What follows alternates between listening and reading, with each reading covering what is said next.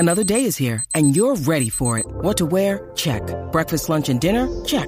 Planning for what's next and how to save for it? That's where Bank of America can help. For your financial to-dos, Bank of America has experts ready to help get you closer to your goals. Get started at one of our local financial centers or 24/7 in our mobile banking app. Find a location near you at bankofamerica.com/talktous. What would you like the power to do? Mobile banking requires downloading the app and is only available for select devices. Message and data rates may apply. Bank of America N.A., member FDIC. When you need mealtime inspiration, it's worth shopping Kroger, where you'll find over 30,000 mouth-watering choices that excite your inner foodie. And no matter what tasty choice you make, you'll enjoy our everyday low prices, plus extra ways to save, like digital coupons worth over $600 each week. You can also save up to $1 off per gallon at the pump with fuel points. More savings and more inspiring flavors make shopping Kroger worth it every time. Kroger, fresh for everyone. Fuel restrictions apply.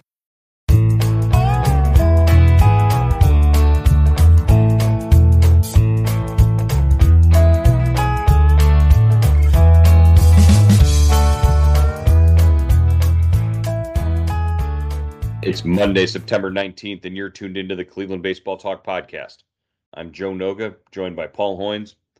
Hoynesy, everybody who tuned into the end of the Guardians game on Sunday after watching the Browns' shocking loss over at Browns Stadium, it was probably not too surprised at the result. The Guardians, after 24 innings worth of baseball on Saturday, come back and couldn't get the bats going.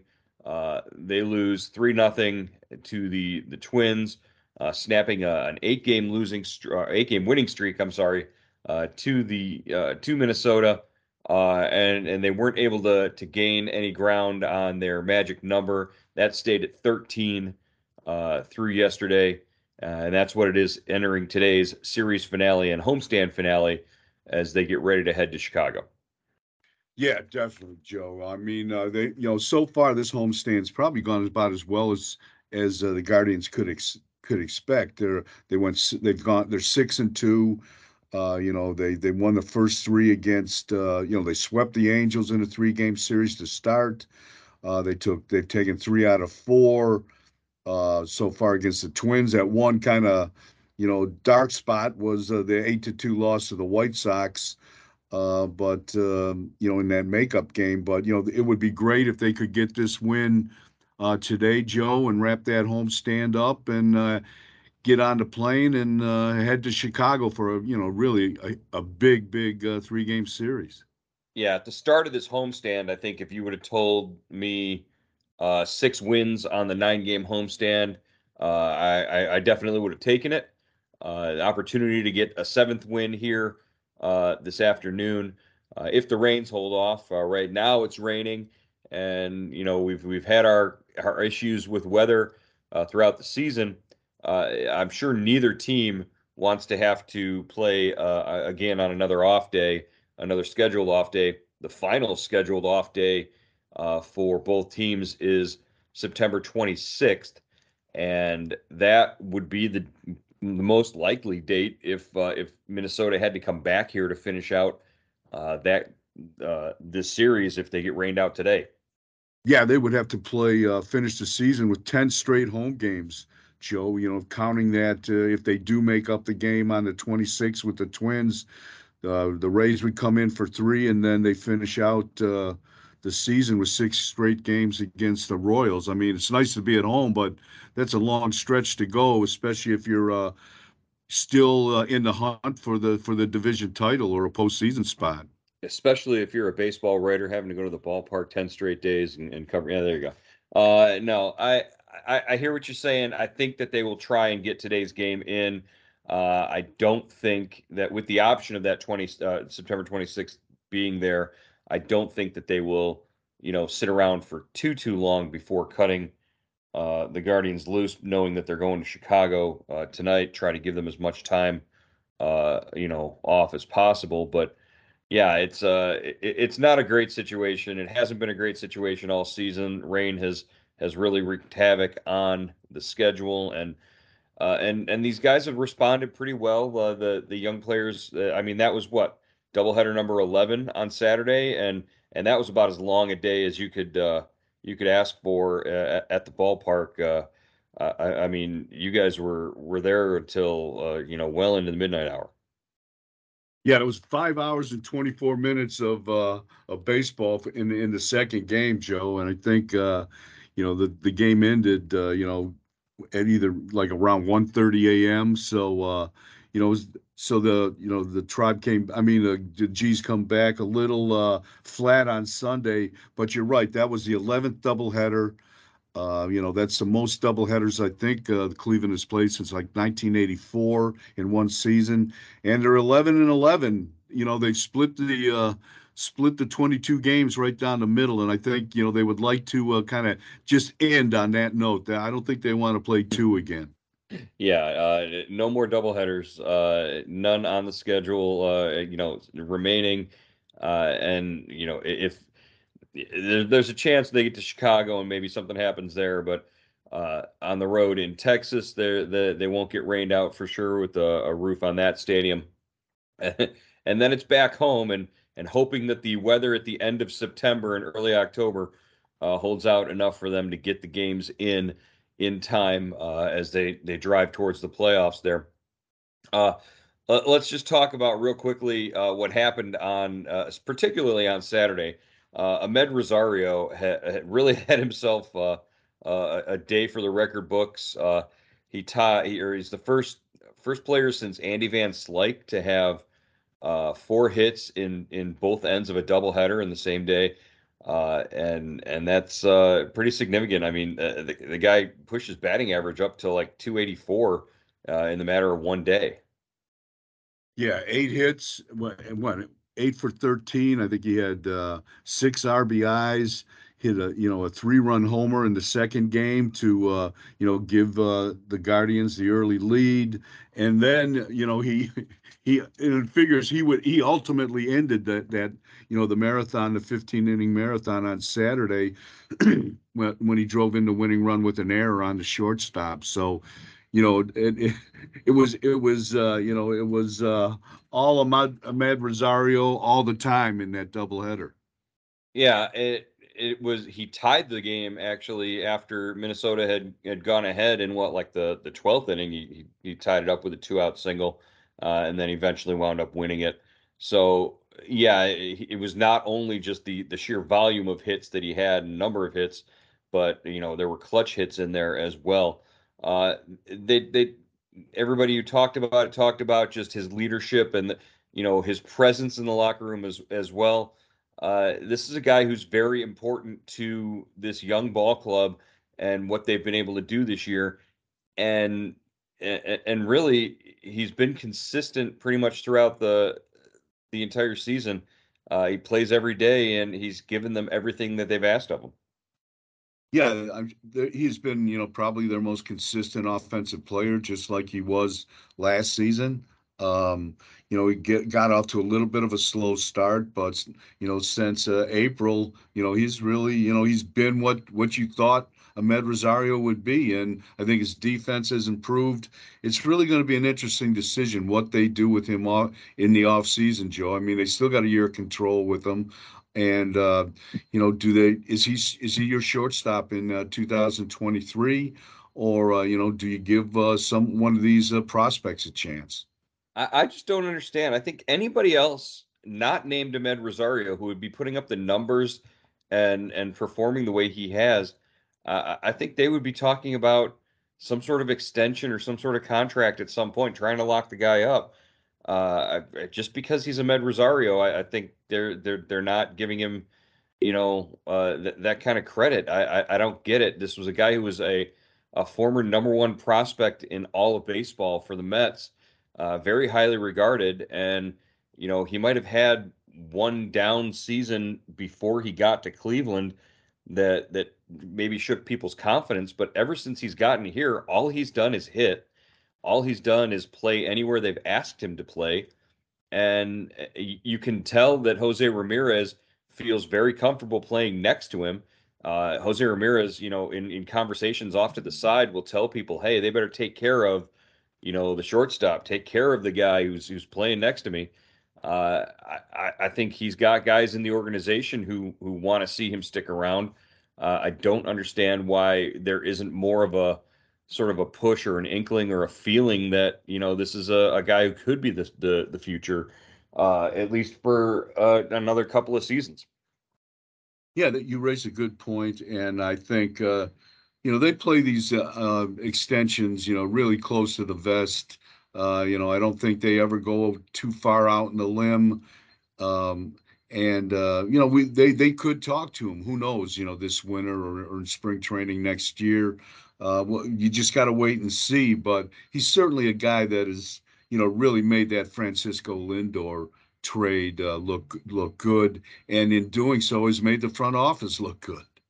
Yeah, and there are obvious holes. There's defensive questions, and he doesn't walk enough, and there are things that you would like to see improve. But I'll tell you, he just looks so good in that number 2 spot in the batting order. Is so productive when especially coming off an 8-hit day. I mean, there's a lot to like about what he does and the way he runs the bases. I think I know that there's a parade of shortstop prospects and middle infielders in the minor league system that are just itching to take that spot from him. I mean, heck, even Tyler Freeman, who had a really nice day yesterday defensively, and playing shortstop.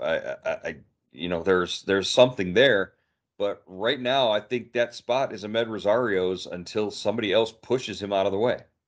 Yeah, I would think the same thing, Joe, and I think that's how they'll probably open in this season when we do the review of the season. I'm sure that's what they'll say. Chris Antonetti and Francona will say that, and headed into spring training, unless there's a big move or there's a trade made. I would imagine Ahmed Rosario goes into spring training as the number one guy at shortstop. Uh, as far as everybody else in the batting order, I mean, Saturday was a pretty nice day in terms of it was Jose Ramirez's birthday. He opens up the first game with a home run. Just the offense looked like as bad as it looked on Sunday, with everybody sort of sleepwalking through against Joe Ryan and the Twins. On Saturday, they looked pretty good. Yeah, definitely. Ramirez gets him off and running with his 28th home run. That was his third home run in his career on his birthday in 2020. He hit two against the Tigers on his birthday. So, and it was his 191st of his career, Joe. I mean, that kind of blows me away. That's a lot of home runs for a guy that came up as a utility infielder. And, I'm not sure where he's going to end his career at, but, it's going to be well over 200. So he's done okay for himself. And then of course the big thing is after Ramirez's home run in the first inning, they kept adding on. They scored again in the third. They scored two in the fourth, and they scored. They added a final run in the sixth inning, which when they do that, they're really a hard club to beat. It's when they only score one or two runs and then have to rely on their starting pitching and trying to hold off the other team. That's when they get in trouble. Yeah, and it gets them to their bullpen, and that's where one of the big sources of strength is for them. They can they can give their starting pitching a chance to sort of settle in. We actually even saw Cody Morris yesterday settle in after giving up a solo home run, and he turned out he retired 9 of 11 before exiting after the sixth. I just think that their ability to get the ball to the back end of their bullpen, because their offense continues to add on runs and give the starting pitching a chance to sort of get lengthened out there. That's the formula right there. That's what they have to keep doing.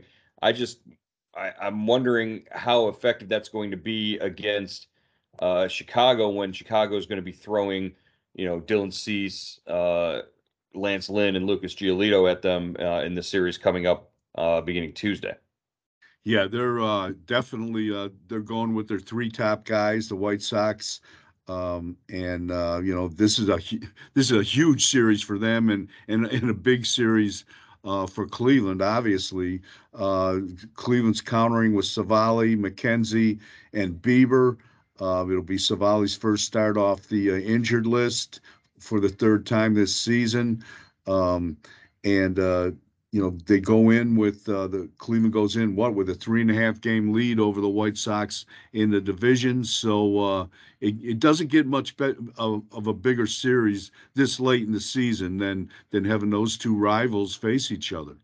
Yeah, it depends on how the Guardians do basically in this game if they play today against the Twins, whether they'll have that 3.5 game lead or not. It could be a 3 game lead, but you know that it's not possible for them to leave Chicago trailing in the Central Division race. That's the best part about that. And basically, they'll have their destiny in their hands with that magic number at 13, with 16 games to play. That's if you had told me in April that that was the position this team would be in, I would have laughed at you. But that's where they find themselves, basically on the precipice of making the playoffs. Yeah, definitely. And both teams will go into right now as after Sunday's game. Uh, Cleveland had won 8 of its last 10, and Chicago had won 7 of its last 10. So they're both playing well. The thing that still knocks me out about Chicago is their run differential is 0. Guardians' run differential is plus 29. The Twins' run differential is plus 18. So, they still have some offensive problems, but they certainly didn't look like that on Thursday, Joe, when they made that game up and hit 5 home runs against Cleveland. But Hunter Gaddis is not going to be pitching for the Guardians at Guaranteed Rate Field.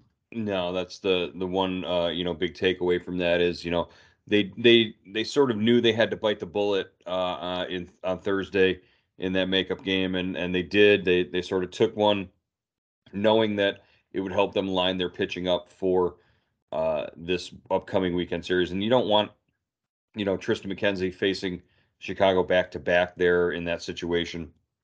I think it's a much better situation to have him going out there and seeing them, like this, as opposed to back to back starts for him.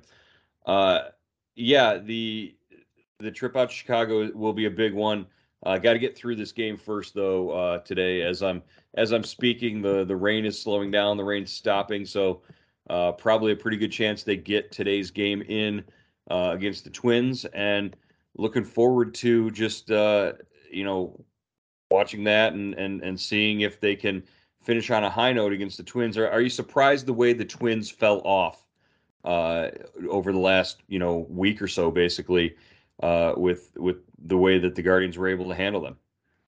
Well, I think I am a little bit, but they've been so banged up, Joe. That is a much different ball club that we're seeing right now. In mid-September than they were able to run out on the field for most of the year. On September 4th, they were still tied. Cleveland and the Twins were tied. For first place in the division, and Hmm. now the Twins are 6 games back, but they've got a lot of people, 17, 18 people on the injured list. Some people are limping around, playing hurt. So, it, the Guardians are playing well, but they caught the Twins at the right time, I think. Right. One player that hasn't fallen off, and we've got to mention Aaron Judge at 59 home runs after hitting 2 on Sunday. And he's inching closer, and it all signs point to him passing Roger Maris for the American League record of 61 home runs. It looks like Judge is going to do that. We can get into the whole debate on what you think the true record is. Is it Maris? Is it Barry Bonds? Mark McGwire with the the steroid tainted records, as if you will. Uh, Judge, do you think that you've ever seen an offensive season like this before? Well, obviously, we saw, Sosa and McGuire and Bonds, all in the steroid era. Um, and now, Judge is certainly having a great year. I mean, it's a fun year. It opens the debate, but he's a California guy, so he thinks, he has said Bonds has the official record, so he's not taking the juice into the equation. So I don't know. So there's going to be a lot of the healthy debate, but I would think if he passes Roger Maris, he's going to have the Yankee record for for home runs in a single season, and that might be good enough. Yeah, he might also. He's also zeroing in on a possible triple crown as well. He's getting close enough in batting average. He already leads in obviously home runs and RBI. But if he can, he's he's been getting walked enough and getting on base enough. I think he went 4 for 4 in one game against the Brewers the other day. If he can get his batting average up to the top of the American League, yeah, he'll be the first Triple Crown winner since Miguel Cabrera. Yeah, and that doesn't happen very often. So, great season for him. I think he's the MVP right now, and he just keeps going, Joe. And he's picked a wonderful time to have the best season in his career because he's a free agent at the end of the year. And how much are you going to have to pay Aaron Judge if you want him on your ball club? That's mind-boggling. It'll be progressive. It'll be the name your price tool. He'll be out there naming his price basically. Uh, you brought up the point about the MVP, and obviously Shohei Ohtani's the other guy in the conversation because of what he's been able to do. Sort of keeping pace offensively, but also he's one of the top pitchers in the league. He'll be getting consideration in the Cy Young voting as well.